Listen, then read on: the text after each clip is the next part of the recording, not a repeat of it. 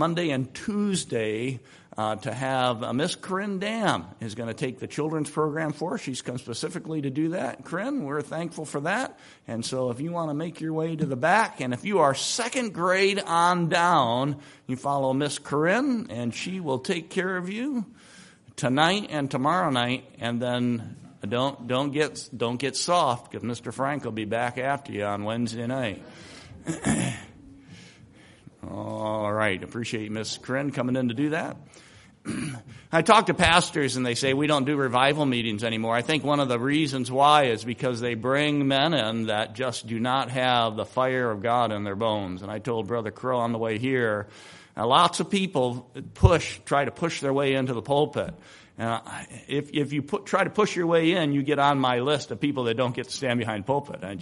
I try to be very protective of it. And so if you're pushing, that's not something the good shepherd does. He leads.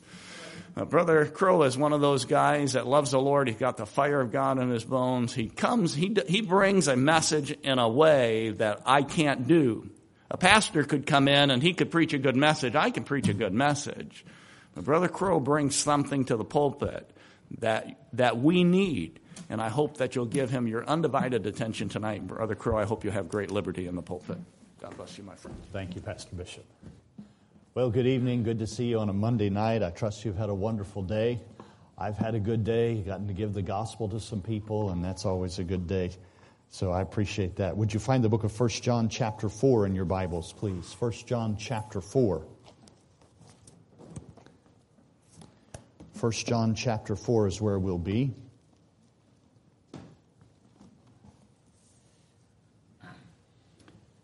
First John chapter 4.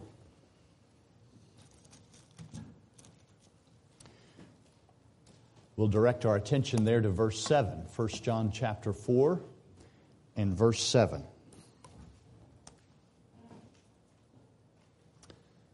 If you're able to stand, do you think we could do that together? Let's do that. If you can't stand, we understand that. We comprehend that. But if you can, let's do it. All right, I'll read aloud. You can follow along silently. 1 John chapter 4, verse 7, the Bible says, "Beloved, let us love one another. For love is of God. And everyone that loveth is born of God and knoweth God. He that loveth not knoweth not God. For God is love. In this was manifested the love of God toward us, because that God sent His only begotten Son into the world, that we might live through Him. Herein is love, not that we loved God, but that He loved us, and sent His Son to be the propitiation for our sins. Beloved, if God so loved us, we ought also to love one another. No man hath seen God at any time. If we love one another, God dwelleth in us, and His love is perfected in us." Father, I pray that You would work in our hearts this evening as we look into the Scriptures. I pray that You'd open the Scriptures, cause us to understand and make application. And Lord, I pray that You'd change us. These people haven't come to hear from me. They've come to hear from You. And I pray that Your Holy Spirit would speak in a powerful way. We ask it in Jesus' name. Amen. Thank you so much for standing. You may be seated. The United States of America today, we have some cultural associations. It's difficult to think of one without thinking of the other. So maybe you can help me tonight. I'll mention the one and you try to come up with the cultural association. I'm thinking tonight of biscuits and gravy. That's right. I didn't have to coach you. You immediately knew it, didn't you? Now, there are people in this world who would have us believe that gravy is graveyard glue. And, if you eat gravy, you're just going to drop dead of a heart attack. But I've never had a heart attack, but I think if I drop dead of a gravy heart attack, at least be a happy heart attack, right? Biscuits and gravy, we understand that. I'm thinking of another association. Perhaps you can help me with this one. I'm thinking of a hamburger and fries.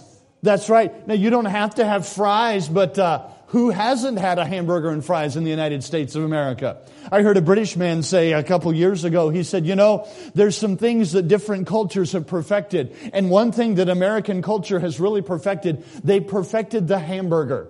And I can say amen for that. I'm glad for that. And so we understand burger and fries. How about this?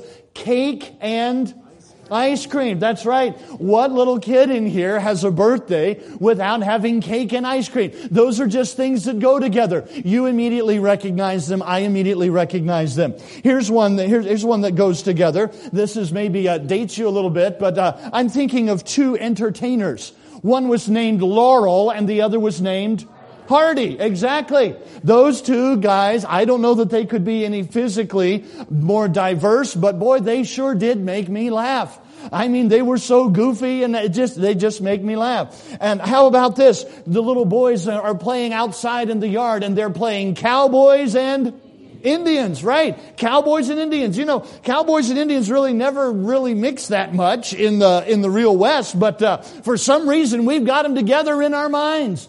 And here's another one. And I've been in ministry for a long time. After I got out of college, I preached a lot of youth rallies and that kind of thing. And it's interesting to me that these two go together. Now maybe these are not as obvious, but a youth rally and pizza. That's been true as long as I can remember. I mean, the first youth meeting I ever went to as a young boy, we were having pizza back then.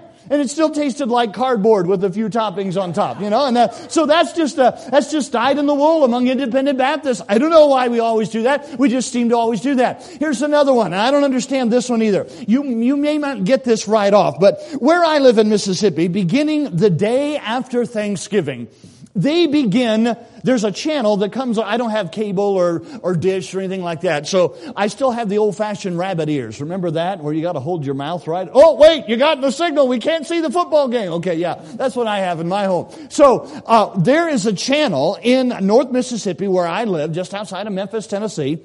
And beginning the day after Thanksgiving, they play Christmas romance movies. I guess, Hallmark movies. Now, I don't have a Bible verse for this, but why? Why?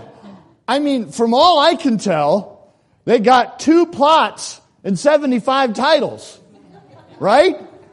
The only thing I know about the movie is, at one point in time, this dude coming in a convertible Porsche who makes a 6-figure salary on Wall Street is going to get out only to get dumped by his girlfriend at Christmas time.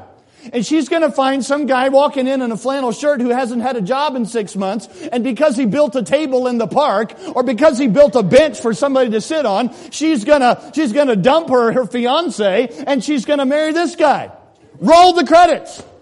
I mean, there are a couple of variants maybe. Throw in a horse or a rebellious teenager or a stray dog and you got the whole thing. Why do they do that? But my girls, oh my goodness, my girls just lap it up. And they watch these things. I think to myself, now thank the Lord, it coincides with hunting season.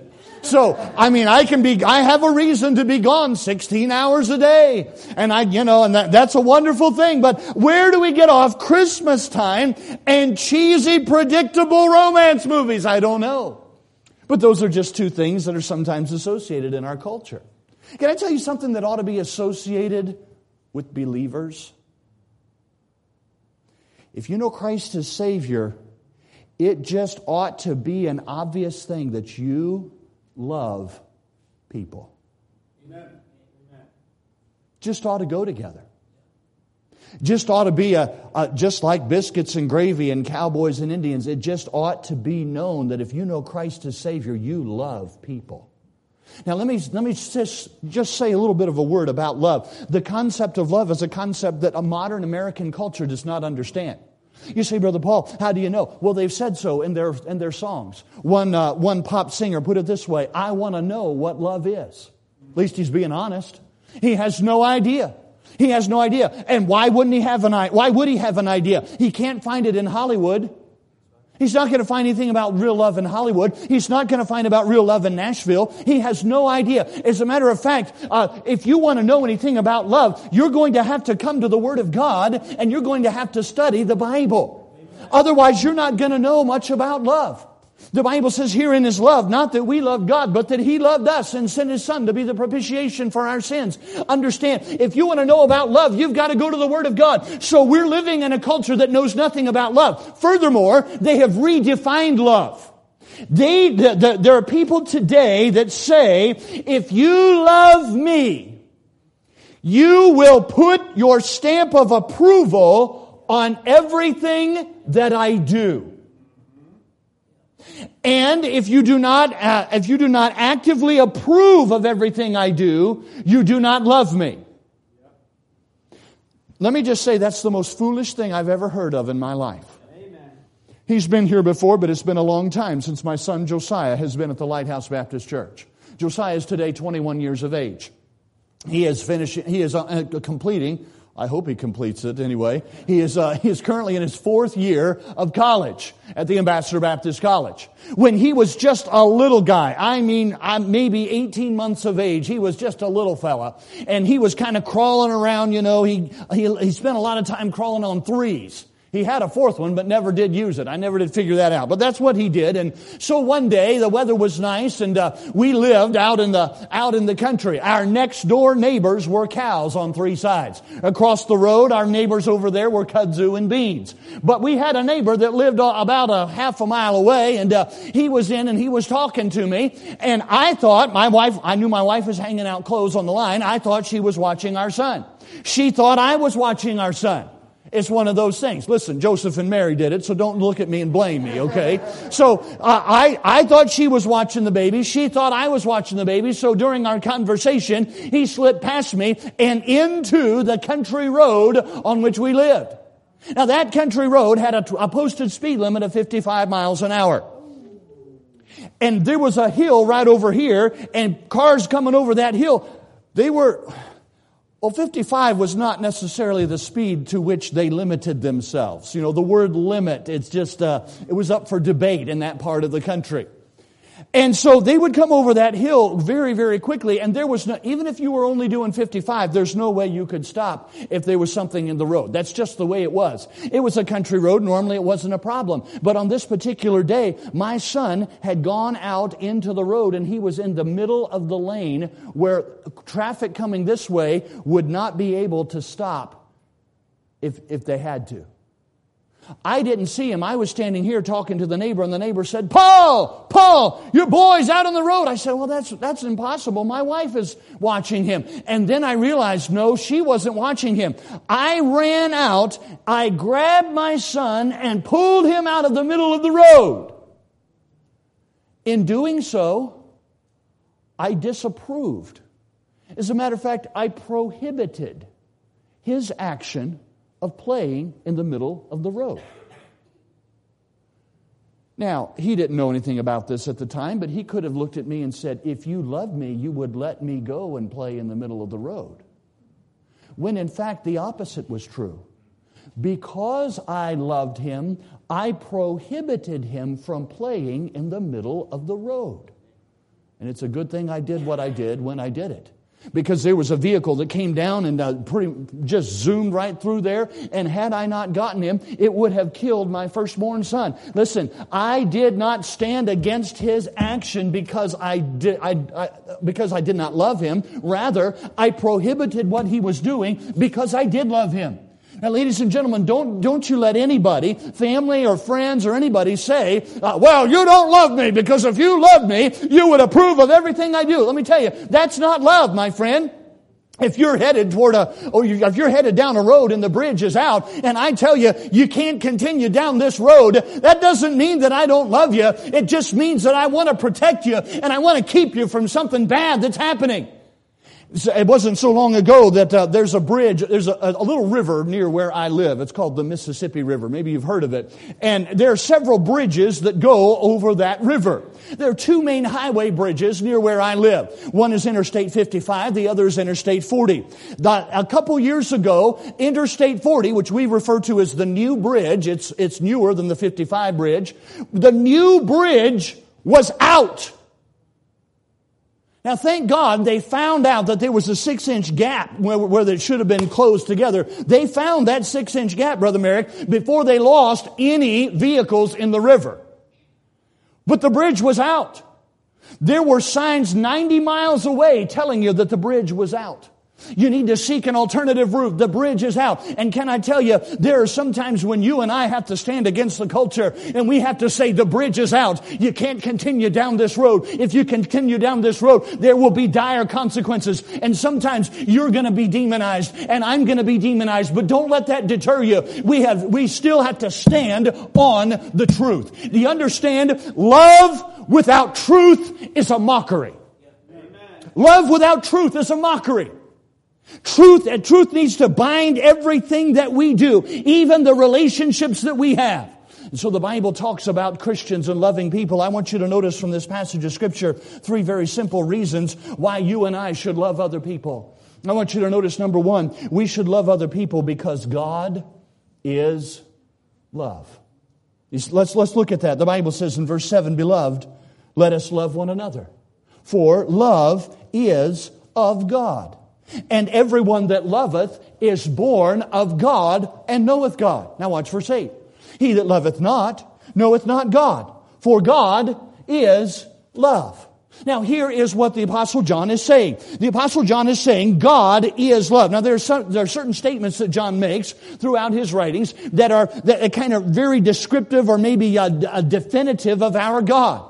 For example, the Bible says in John chapter 4, recording the words of the Lord Jesus, John says in John 4 and verse 24, God is a spirit. God is a spirit. If you want to know something about God, you need to understand He's not to be made in the fashion of an idol or the fashion of a man. No, God is a spirit. That's a very definitive statement about our God. Our God is not the universe. He is not a tree. He is a spirit. You can't see Him. I can't see Him. God is a spirit. Then the Bible says in 1 John 1 and verse 5, God is light. Again, this defines our God. If you know anything about our God is not darkness, our God is light. And then here in this passage of Scripture, 1 John 4 and verse 8, God is love. If you want to describe God, if you want to depict God, you cannot do so properly without talking about the fact that God loves you and me. Now, in this world where we hear the word love so often but don't really understand it, maybe it's a good idea for us to define what God means when He says love. Many times, people love each other for what the object of their affection can do for them. You follow that? By contrast, God's love, God loves me not for what I can do for Him, but for my good. Now that's a different kind of love. But that's the love that defines our God. No description of God is complete without telling of His concern for mankind. Now, why does that come into play when I say that I'm supposed to love other people? Notice what it says in verse 4. Everyone that loveth is born of God. Everyone that loveth is born of God. So here's the reasoning, all right? We're going to reason biblically according to the statements there in the text. Here's the reasoning. God is love. And when I got saved, I was born of God. 2 Peter 1 and verse 5, we are partakers of the divine nature, the Bible says. So God is love, and because I am born of God, I ought to love other people. Does that make sense to you tonight? Don't go around and talk about how Jesus is your Savior if you're a hateful old cuss and you just want to get in everybody's way and ruin everybody's day. I've met people like that. I knew a woman one time, she was the most difficult woman that I have ever met in my entire life to get along with. She lived with my mother-in-law. I did not say it was my mother-in-law. I said she lived with my mother-in-law. And you know what her favorite song was? Not making this up, Pastor Bishop. Her favorite song, Make Me a Blessing. I wanted to sing It Took a Miracle. That's what I wanted to sing. But anyway, she's with the Lord now. But the truth is, you and I ought to love other people because we have been born of God. God is love, and therefore I should love. And so should you. Now, let's go on in the Scripture. Let's see what the Bible says. Not only is God love, should we love people because God is love, but we should love other people because God demonstrated love. Now, this is very important. Let's look at what the Bible says. In this, I'm in verse 9, 1 John 4 and verse 9, in this was manifested. Well, we know the word manifest. It means to make it plain so that everybody can see. In this was manifested the love of God toward us, because that God sent His only begotten Son into the world, that we might live through Him. So now we're going to understand that God, not only God is love, but God demonstrated His love. And all of us who have been saved can be thankful for that demonstration. Let's understand some things about this demonstration. Let's notice that, first of all, this demonstration is tied up in a person. Do you see that? We're in verse 9. In this was manifested the love of God toward us, because that God sent His only begotten Son. Hear me and hear me well. You cannot understand the love of God without knowing Jesus Christ. Now, there's a man whose work that I appreciate. I enjoy hearing what he has to say. Don't always agree with what he has to say. He happens to be a Jew. He's a man by the name of Dennis Prager. I listen to him a lot. But you know what? He doesn't understand about the love of God. You know why? Because he's never accepted Jesus Christ as his Savior. I can understand why Dennis Prager, a Jew, understands the Old Testament law and yet fails to realize the depth of relationship that is possible between the God of Abraham, Isaac, and Israel and you and me today. He doesn't appreciate that. Why? Because he doesn't know Jesus Christ as Savior. What am I saying? I'm saying the greatest demonstration of the love of God didn't happen at Sinai. It didn't happen at the Red Sea. It didn't happen with the plagues of Egypt. It didn't happen with Elijah or Elisha or any of the prophets of the Old Testament. The greatest demonstration of God's love happened when He sent His Son, Jesus Christ. And my friend, understand this. If you're here tonight and you've never been saved, there is a God in heaven. There are sometimes that Satan loves to come to you and say, there's a God in heaven. He doesn't care about you. Can I tell you that's a lie? Amen. That's a lie. It is Satan that has wrecked and ruined this world in which we live. It is Satan. Somebody says, well, if there's a real God, how come there's so much wickedness in the world? I can answer that very simply. There's wickedness in this world because of sin. That wasn't God's idea. But God made man with a free will. And man chose to sin. That doesn't prove that God is an awful person. In fact, it proves the opposite. Because after man sinned, God could easily have wiped man from the face of the earth. But that's not what He did. In His love and in His pity, the book of Isaiah says, He came to us and He found out that we had sinned against Him, and He said, I'm not going to let them go on in their sin. I'll tell you, I will send my only begotten Son, and I will have Him pay the penalty for their sin. You want to know about the love of God, my friend? You've got to be introduced to Jesus Christ. We're talking about the demonstration of God's love. It's all bound up in the person of Jesus Christ. But when we talk about the demonstration, there's a specific place. There's a specific place mentioned. Look again at verse 9. The Bible says, because that God sent His only begotten Son into the world. Don't miss that little phrase. 3 words. Into the world. What's the significance of that phrase? The significance is that Jesus Christ took the greatest step down that anyone has ever taken. I haven't been in each of your homes, but I'm going to make a fundamental assumption about you. I'm going to make a fundamental assumption that you have a level of cleanliness that you like to maintain in your home. We understand that not everyone has the level of cleanliness that you have in your home. Now, earlier in my ministry, I used to eat in a lot of people's homes, and that's fine. Sometimes happens even today. But I found this, that ladies may be wonderful housekeepers, but they never clean on top of their refrigerator. That's not part of the message. I'm just saying it because some of you ladies were getting a little bit nervous. What's he going to say about my housekeeping? Well, there you have it. There you have it. Now that I've alienated half of you. Well, the reason is they can't see, Pastor Bishop. They can't see up there. Brother Merrick, you and I understand that some of us have to walk a little taller, and so we come, and it's right there at eye level. Whoa, we got a dust collection going up here, don't we? Yeah. Wonder what all we're going to find in there. Yeah. It's not a problem, Mrs. Bishop. I understand. But at any rate, we understand that you have a level of cleanliness. You like to keep your house a certain level of cleanliness. And we also realize that there are people who do not share your level of cleanliness. For example, my wife Sarah was going on a visit. This was many years ago when we were both in college. We were not married at the time, but she was going with a woman named Michelle Beal. And Michelle Beal had long curly hair at the time, just came a little past her shoulders. My wife's hair came down past her waist. It was very neat. It wasn't just all over the place. She was just known for having very beautiful hair, and that's just the way it was. It was very long. And so they knocked on a particular door. There were two teenage girls that were evidently unwed mothers. They lived in this home. And so when my wife and Michelle Beal knocked on the door, these two teenage girls said, "Yes, you're welcome to come in."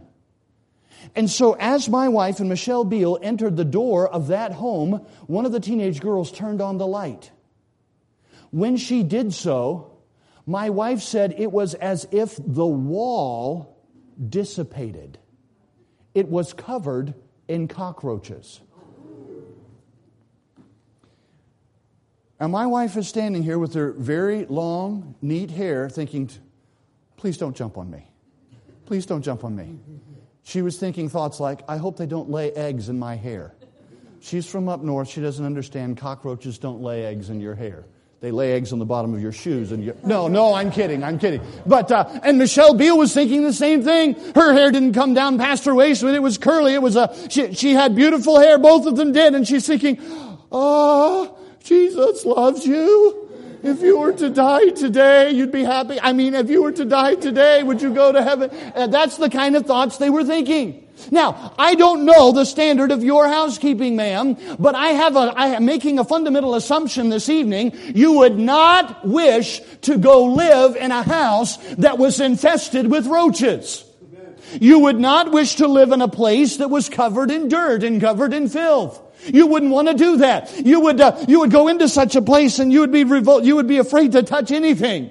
You would say, maybe I'm going to sleep in my suitcase because I just really don't know what's in this bed. I don't know if it's clean. You have a standard. And anything below that standard, you don't wish to judge others, but neither do you want to live there. You don't want to judge them. You don't want to belittle them, but man, you sure don't want to sleep on the floor. We understand that tonight. Do you understand that it was a greater downgrade for Jesus Christ to come into the world? The Bible says, "And this was manifested the love of God, because that God sent His only begotten Son into the world." In the world, the Lord Jesus was told that He was the product of fornication. That's what they threw in His face, according to the book of John. "We be not born of fornication." That's what they did to the Lord Jesus. In the world, they buffeted Him. They punched Him in the face. In the world, they smote Him on the top of the head. In the world, they platted a crown of thorns and they forced it down on His head. In the world, they took Him and they crucified Him on a wooden cross that He Himself had made with His own hands. In the world, that's the way they treated the Lord Jesus. And so when we look at this demonstration of the love of God, we understand it's bound up in a person, but we also understand it's bound up in a place. But the Bible tells us in verse 9 that there's a purpose. Look at the purpose.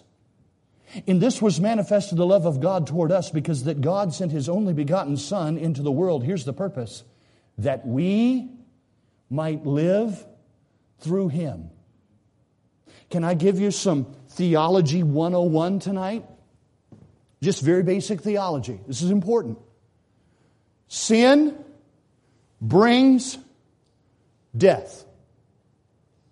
You understand that tonight? Let's say it together. Theology 101. Here we go. Sin brings death. Very simple. Hasn't that always been true? Oh, that was true in Genesis chapter 3 in the Garden of Eden. That's been true all the way through. That's why the Bible says in James 1 and verse 15, the sin when it is finished bringeth forth death. That's why the Bible says in Romans 6 and verse 23, the wages of sin is death. That's why the Bible says in Ezekiel chapter 18 and verse 4, the soul that sinneth it shall die, because sin brings death. That's always been true. And so, in this world that you and I live in, it is a world that is soaked in sin, and as a consequence, it is a world that is plagued by death.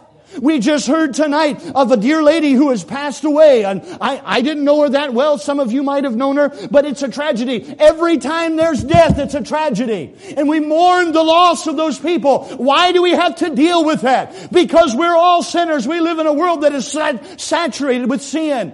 And so the Bible tells us that sin brings death. Okay, here is tenet number 2. Are you ready? God gives life. Can we say that together? God gives life. Now that's important.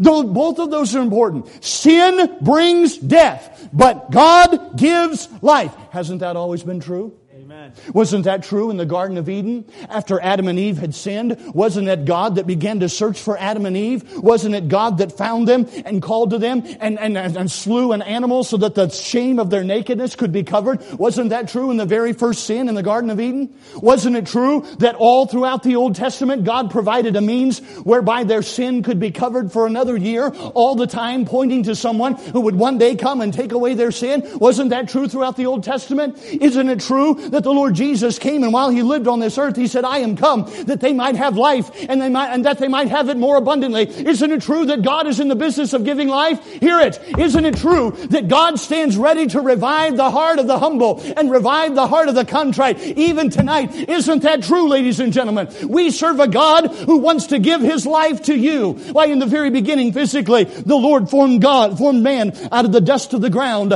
but that wasn't enough. Had He just gathered the elements together, that wasn't going to be enough. But then the Bible says He breathed into his nostrils the breath of life, and then and only then could man become a living soul. You see, God gives life. God gave life physically, but I want you to know God wants to give life spiritually. And God saw a world saturated in sin. It was covered over in death, and He said, I can't let death reign. I can't let death have the upper hand. I must go down and give them life. And the purpose of this demonstration was so that we might live through Him. I want you to notice one more aspect of this demonstration. There's the process spoken of in verse 10. Herein is love. Not that we loved God, but that He loved us, and here's the process, and sent His Son to be the propitiation for our sins. Propitiation. It's probably not a word that you've used in conversation today. What does it mean? It means that my sin made God angry, and so did yours. And because of God's anger towards sin, God must punish me because I'm the sinner. God must punish you because you're the sinner.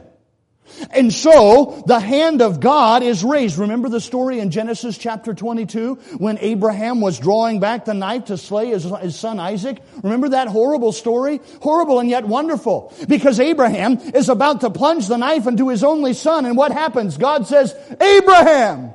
He says, here am I. He says, lay not thine hand upon the child.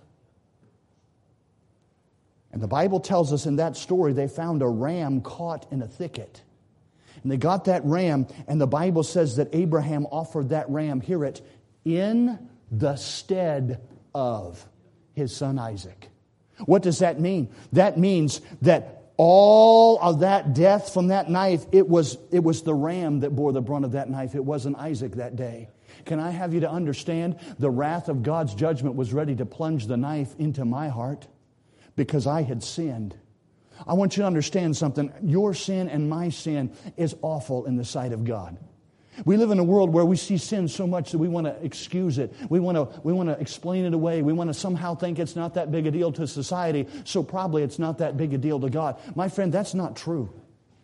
That's not true. The Bible says, whosoever shall keep the whole law and yet offend in one point, he is guilty of all. Right.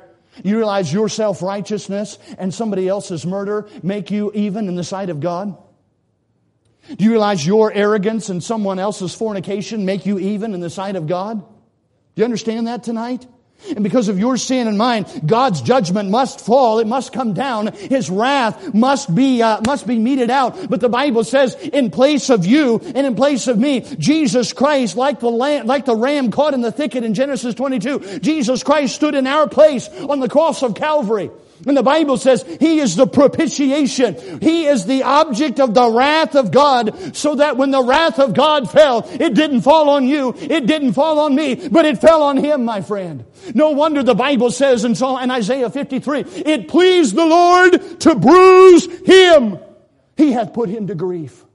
When thou shalt make his soul an offering for sin, he shall see his seed. He shall prolong his days, and the pleasure of the Lord shall prosper in his hand. Wait a minute. He shall see of the travail of his soul and shall be satisfied. Whew. What's that? Propitiation. Propitiation. And so, my friend, the Bible tells us that God demonstrated His love. Why should you love? Why should I love? Because God is love. But we should also love because God demonstrated His love. Now, I want you to hear me, and hear me well right now. If I were to go to every one of you and ask you, do you hate people? Most of you, maybe all of you, would say no. But I want to ask you this. If God had not demonstrated His love to us, how valuable would His assurances of love be?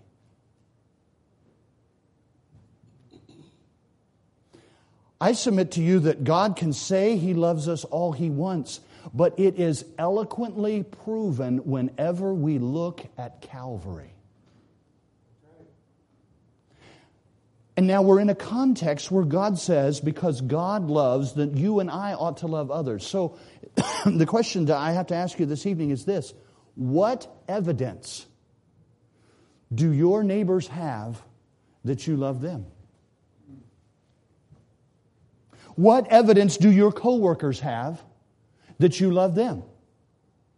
When God said that He loved us, we could just take Him at His word, but we can also look to Calvary. Because not only was His love asserted, it was demonstrated. Now I want you to listen very carefully right now to this statement. A love that is not demonstrated cannot be validated. You get that?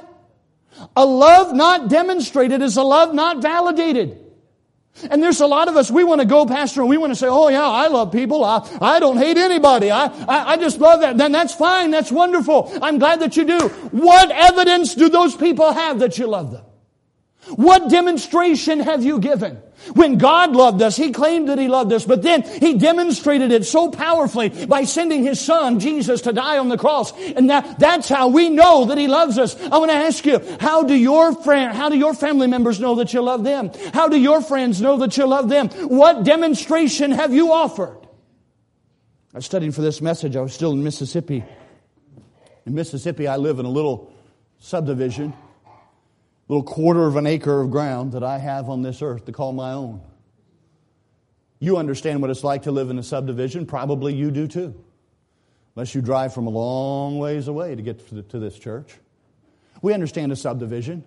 Lots of houses stacked in there together. And so I began to walk around the block. The Lord had been speaking to my heart, and I had to get up from the study. I had to just mull over some things in my mind. I began to walk down the street and began to pass house after house after house. There's Bill, my next door neighbor. He and I have a wonderful relationship. He was a mechanic for a while, a diesel mechanic. He said, oh, Paul, you come in anytime. My garage door is always open. You can just come in, get the tool, use it, and then put it back. He said, that's fine with me. You don't have to knock on the door. I always do anyway because I feel weird going into his shop. But that's the kind of relationship we have. Then I got to the next house. You know what I thought? I don't even know who lives here. I don't know who they are. Don't know their name. Oh, I could begin to give excuse. I could say, Pastor Bishop, well, I'm home 60 days out of the year, and the rest of the time I'm gone. And the truth is, there are neighbors, I believe, that have moved into the neighborhood, and they've left before I even got to meet them. That happens. But I don't know that that's a valid excuse. And I began to walk to the next house, and I began to ask myself, I don't hate this person. I don't know them, though, either. And if I were to stand before God, what evidence could I bring to God and say, God, you loved us so much, you demonstrated your love for us by sending your Son on Calvary, and I loved my neighbor so much, and this is what I did for them. And I realized, I don't have anything to offer as a validation of my love for those people. I kept walking around the block, but with every house, the conviction built. How do these people know that I care about them? How do these people know? What evidence have I ever given? I want to challenge you, ladies and gentlemen, today we live in a world, they know nothing of love, and they will know nothing of love until you and I learn to demonstrate our love for them. Amen. That's just the way it is.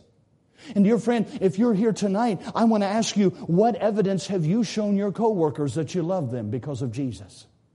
What evidence have you shown to your family members that you love them because the Lord loved you first? What evidence is there?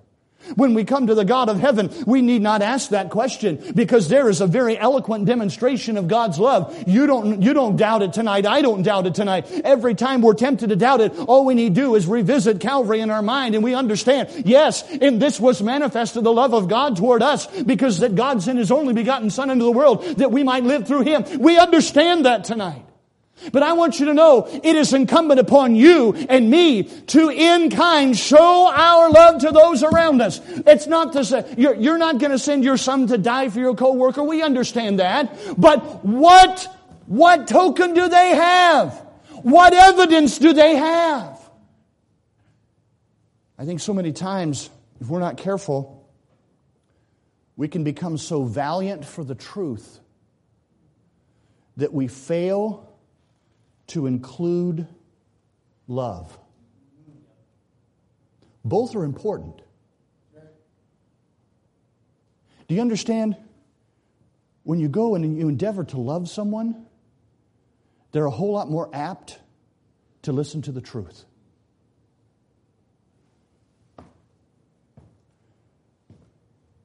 Maybe, instead of shoving a gospel tract in somebody's face, we could just show them that we care about them. Now, my wife says that I have a gift for getting things for free.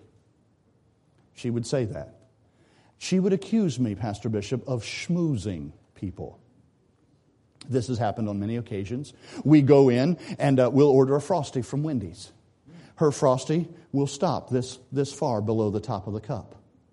The Frosty that they hand me is piling up over.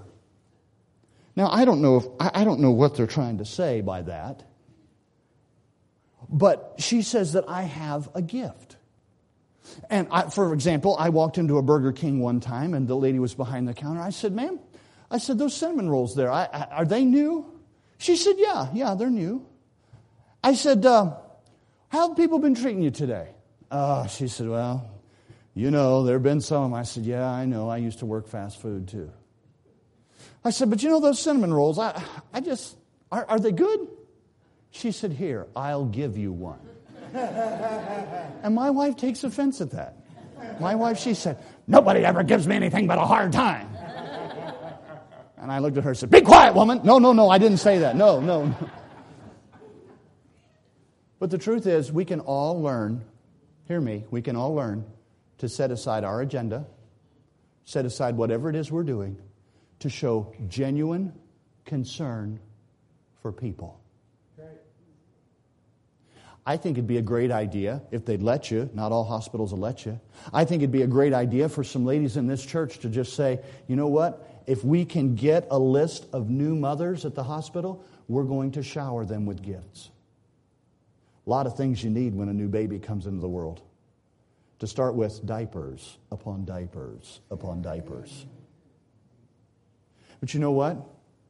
There are mothers who will give birth. They don't know where the father of that child is, and they are nervous as they look forward to the days to come.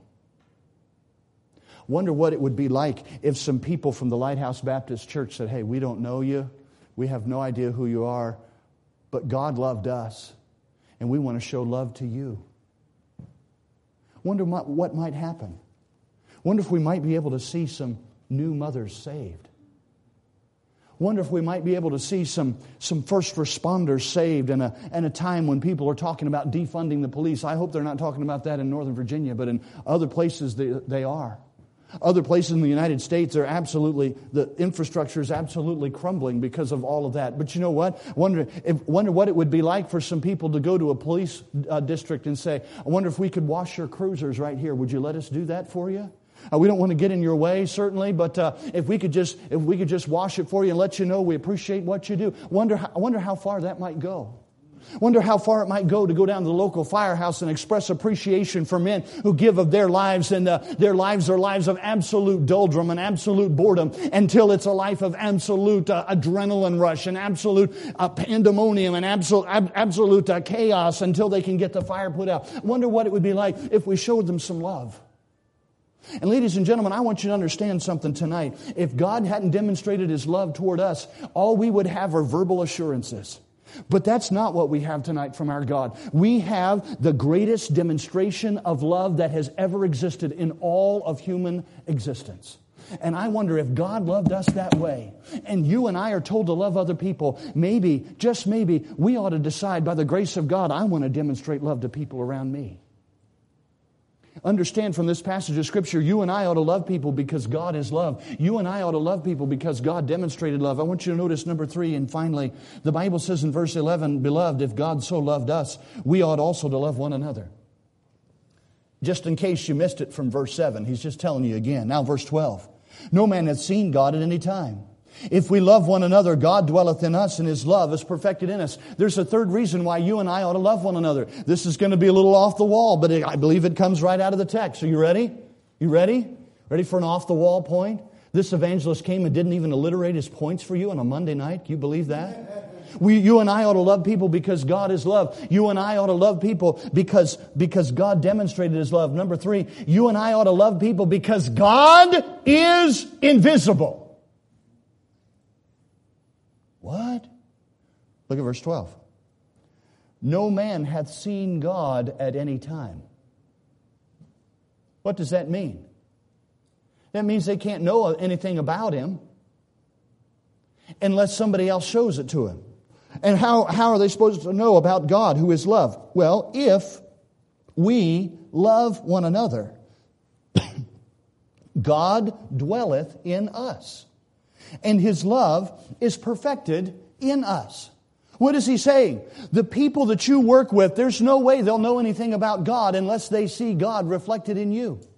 That's what he's saying.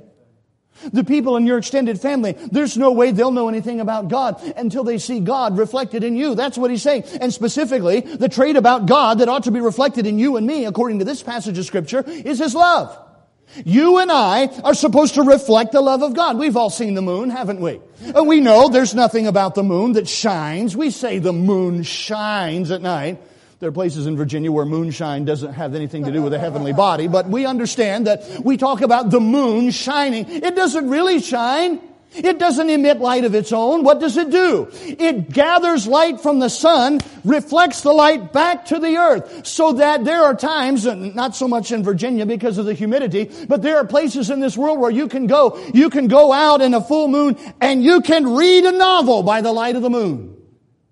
Now, we call it the light of the moon, but it's not the light of the moon. It's just a light that has been reflected off the moon and comes to our eyes so that we can see it. Let me just tell you, that's what God wants you and me to do with His love. Why? Because no man has seen God at any time. How are they going to know about the love of God? No man has seen God at any time. But listen to this. Understand it loud and clear. If we love one another, God dwelleth in us, And His love is perfected in us. And what happens? When His love is perfected in us and God dwells in us, people look at us and they begin to understand some things about our God. Oh, listen, isn't that the ultimate goal of Christianity? Isn't that Christ in you, the hope of glory? Isn't that what the Holy Ghost wants to do in you and me? He wants to produce Christ-likeness in me. Isn't that the goal? So that other people can see Jesus? We understand tonight that while Jesus walked on this earth, He chose to limit Himself in a human body. That means if Jesus were at the Sea of Galilee, and you happen to be in Jerusalem, you couldn't see Jesus. Likewise, if Jesus were in Judea and you happen to be in Galilee, you couldn't see the Lord Jesus because He limited Himself to a human body. But after He ascended on high, He allowed the Holy Ghost to come down, and by doing so, multiplied His appearances. How? Because when you and I surrender to the indwelling Holy Spirit, the Holy Spirit produces Christ-likeness in us. So that as we live and as we walk and as we talk, people can see Jesus by seeing us. I want to ask you something. Do you love other people tonight? It's easy. It's easy to find the opposite of love, isn't it? If I were to ask you the opposite of love, you would probably say the opposite of love is hate. That's what you would say. May I suggest something else to you tonight? Sometimes the opposite of love is not so much seen in hate as it is seen in neglect. I want to ask you, isn't that true of a child? When a child is neglected, do they feel loved? Ask a child whose parents are going through divorce. Ask a child whose parents are so busy with their career that they hardly ever see their children. Ask such children if they feel loved. I just want to tell you tonight, if we're not careful, we can become so busy with what we're doing. We don't hate people, but we sure have a tendency to neglect them. And I want to tell you something. It's time that you and I get back to demonstrating the love of God to those around us. October 13th, 2021.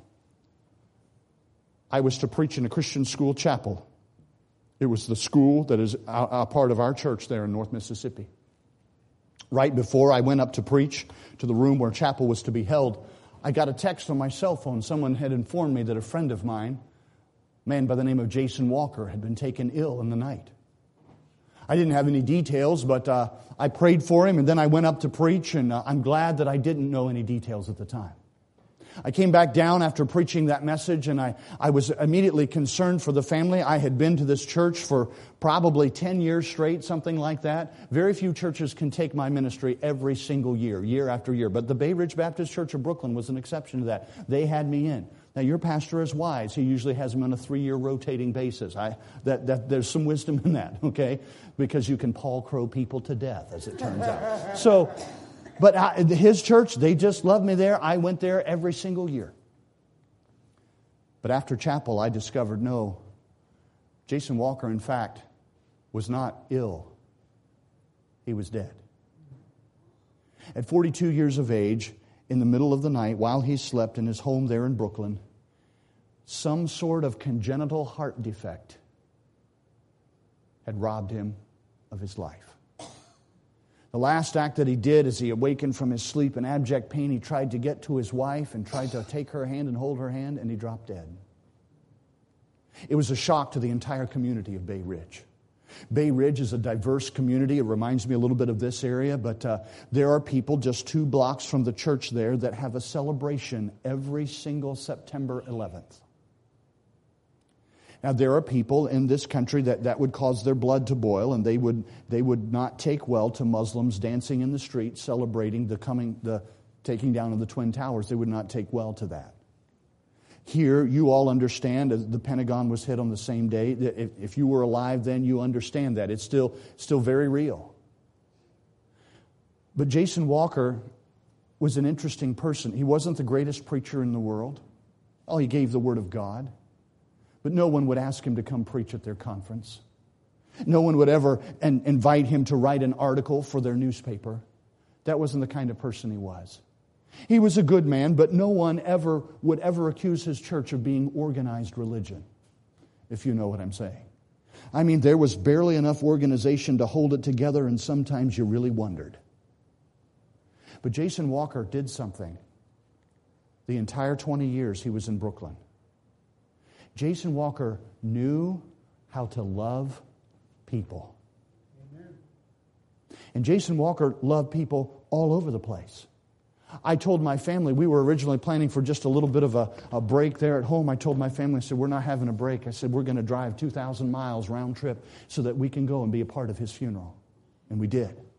We drove all the way up there. I'll never forget the funeral that sits on the church sits on the corner of 4th Avenue and 67th Street in Brooklyn, the Bay Ridge area. And there in that area, as we went to get into the auditorium, there were no seats available. They had put chairs in the aisles, and there were 6 rows, no less than 6 rows of people standing at the back of the auditorium. Furthermore, there was people watching by way of closed-circuit television downstairs. They were watching the broadcast of the service. And beyond that, there were people that spilled out into 67th Street. They were trying to get in the building, but there was no more room for them to get in. I don't know if they have fire marshals in New York, but I'm sure the fire marshal would have shut down the service had he been able to see it. But maybe, just maybe they knew about it, and maybe they decided, well, for this once, we'll just let it go, because here they are come to honor a man who knew how to love people.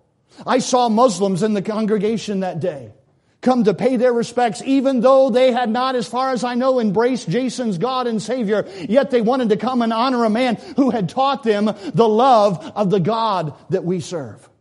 There were hardened hockey players there. Jason played on a community hockey league.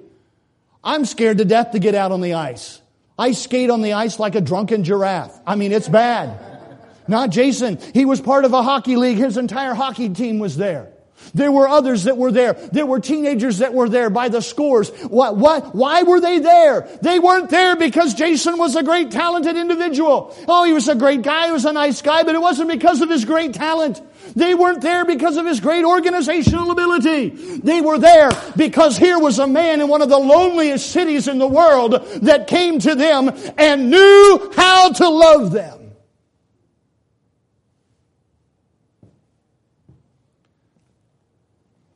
And I want to tell you, if you love people, you'll make a difference just like Jason did. But will you do it? Father, thank you so much for this opportunity to look into your word. Thank you that you loved us. And thank you that we can demonstrate your love to others around us.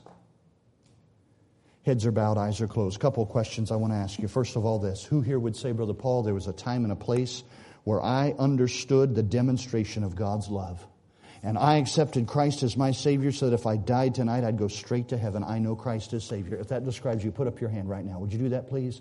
I know Christ is my Savior, not a doubt in my mind. I know that I'm saved. God bless you. Thank you. You can put your hands down. God bless you. Let me ask you this. Who here would say, Brother Paul, I wish I could raise my hand, but I couldn't. I'm not sure that I'm saved, but I wish you'd pray for me. If that describes you tonight, I wonder, would you just slip up your hand right now? Pray for me, preacher. I'm not sure that I'm saved tonight. I'm not sure that I'm saved. God bless you. I see that one there. Anyone else? Pray for me, preacher. I'm not sure that I'm saved. Would you pray for me? All right, here's what we're going to do. If you raised your hand and you said, I'm not sure that I'm saved, would you pray for me? I'm going to do it. But I want to just challenge you. My prayer alone can't save you. In a moment, you're going to hear the pianist begin to play a song of invitation.